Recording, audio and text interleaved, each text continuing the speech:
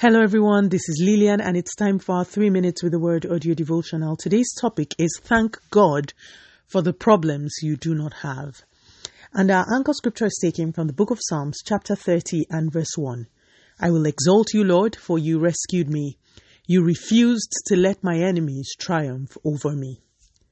2 days ago, I attended prayer meeting with my pastor and she led us to pray a prayer point that really caught my attention.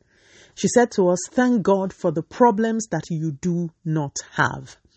You see, we thank God many times for the things that He has done for us. Then we complain or moan about the things that He hasn't.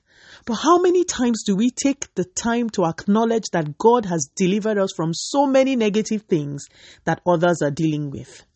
Since Monday, we've been speaking about and meditating on Thanksgiving. Today is no different. In our anchor scripture, we see the psalmist praising God for the things that God has not allowed happen to him. I exalt you, Lord, because you did not allow my enemies triumph over me. Today, like my pastor did with me, I want you to take a minute and thank God for the problems that you do not have. The things that God has prevented you from experiencing.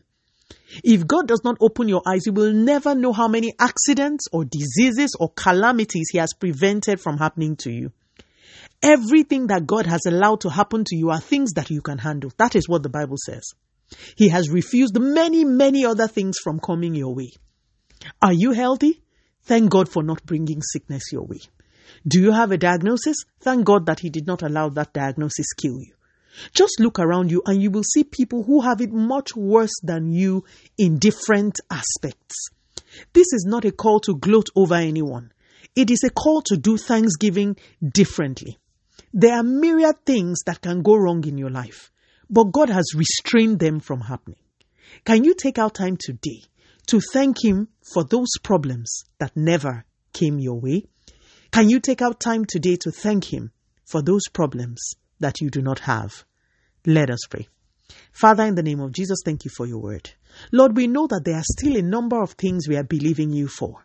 But today, in the name of Jesus, we want to thank you for all the things you have shielded us from. You never let things that we cannot handle come our way. Thank you for those things that you did not allow to happen to us. Thank you for shielding us from the problems we do not have. Thank you for the precious gift of life, for we know that because there is life, you are with us. We give you all the glory and all the praise in Jesus' mighty name. We have prayed. Speak to you again soon. If you were blessed, please drop me a line on audiodevotional@yahoo.com or on our website at www.3minutesaudiodevotional.com. You could also follow us on Facebook, Instagram, YouTube, and Twitter at 3 Minutes Audio Devotional. Remember, wrapped up in God's Word is all you need for your change to come. Love you and bye.